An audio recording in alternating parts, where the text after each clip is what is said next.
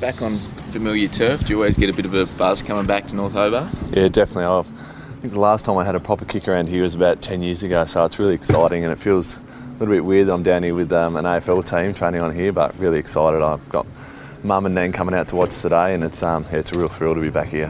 How have you found people received you guys down here? There's a lot of Carlton fans in Tasmania. It's been really good. We trained down in Kingborough on Monday night, and there was a fair few people there till late in the night. We finished up at about 9:30, 10, and everyone was really excited and stayed out in the shorts and t-shirt just to watch us train. And the umpires we got down there were really excited to help support as well. So it's been really good. What do you try and get out of a pre-season camp like this, Liam? I think the main thing is just to get out of the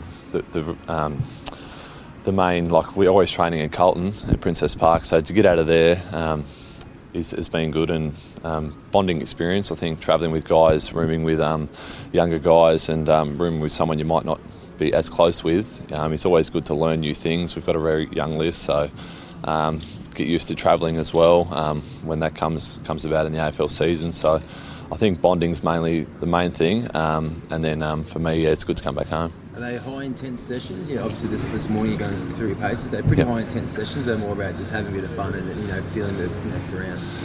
Monday was very intense. Yeah, so we're coming up to the business end of the season now. We're about to start getting into some opposition games. So this time of year, it's getting really intense, and then we're looking to getting into the AFLX in JL2. How's Bolt's been showing the boys around Hobart? It's been really good, yeah. You can tell he's been really excited.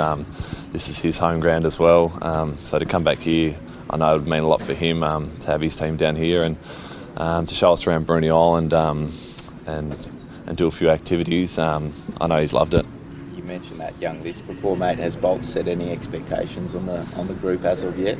No expectations in terms of wins and losses, just looking for growth. I think we showed that last year, and then just looking to synergise as a team. Everyone's sort of learning to play together. We've got a few games in our young blokes now, so looking for them to improve and learn how everyone else moves within the team, I think will be our biggest growth this year. And a new look leadership group, Plowman coming in this year. How's that all been going so far? Yeah, it's been exciting, to see some new names in there. Working or freshly going into the backline last year, Lockie's been great for me.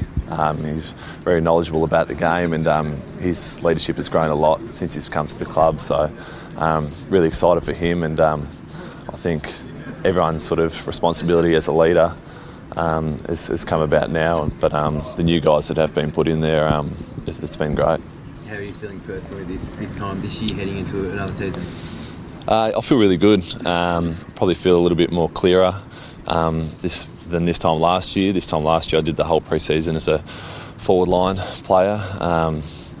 This pre-season had a lot to learn more about the back line. I feel really clear in the areas that I needed to improve, and I feel like I'm making my way to improve, and just looking forward to some games to start and show some improvement. Has this pre-season been used as experimenting with people in different roles? I don't think so. I think with AFL football these days, you need to be able to play more than one position. So I think that's naturally what happens a little bit.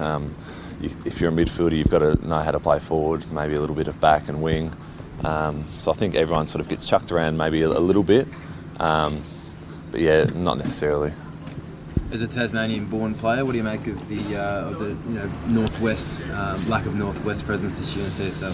Yeah, well, I only heard about it last night actually. Obviously disappointing news to hear about that, but just hoping that I love Tasmania, and I know there's a lot of talent down here, and hoping that everything can be sorted so Tasmanian football can start to thrive again.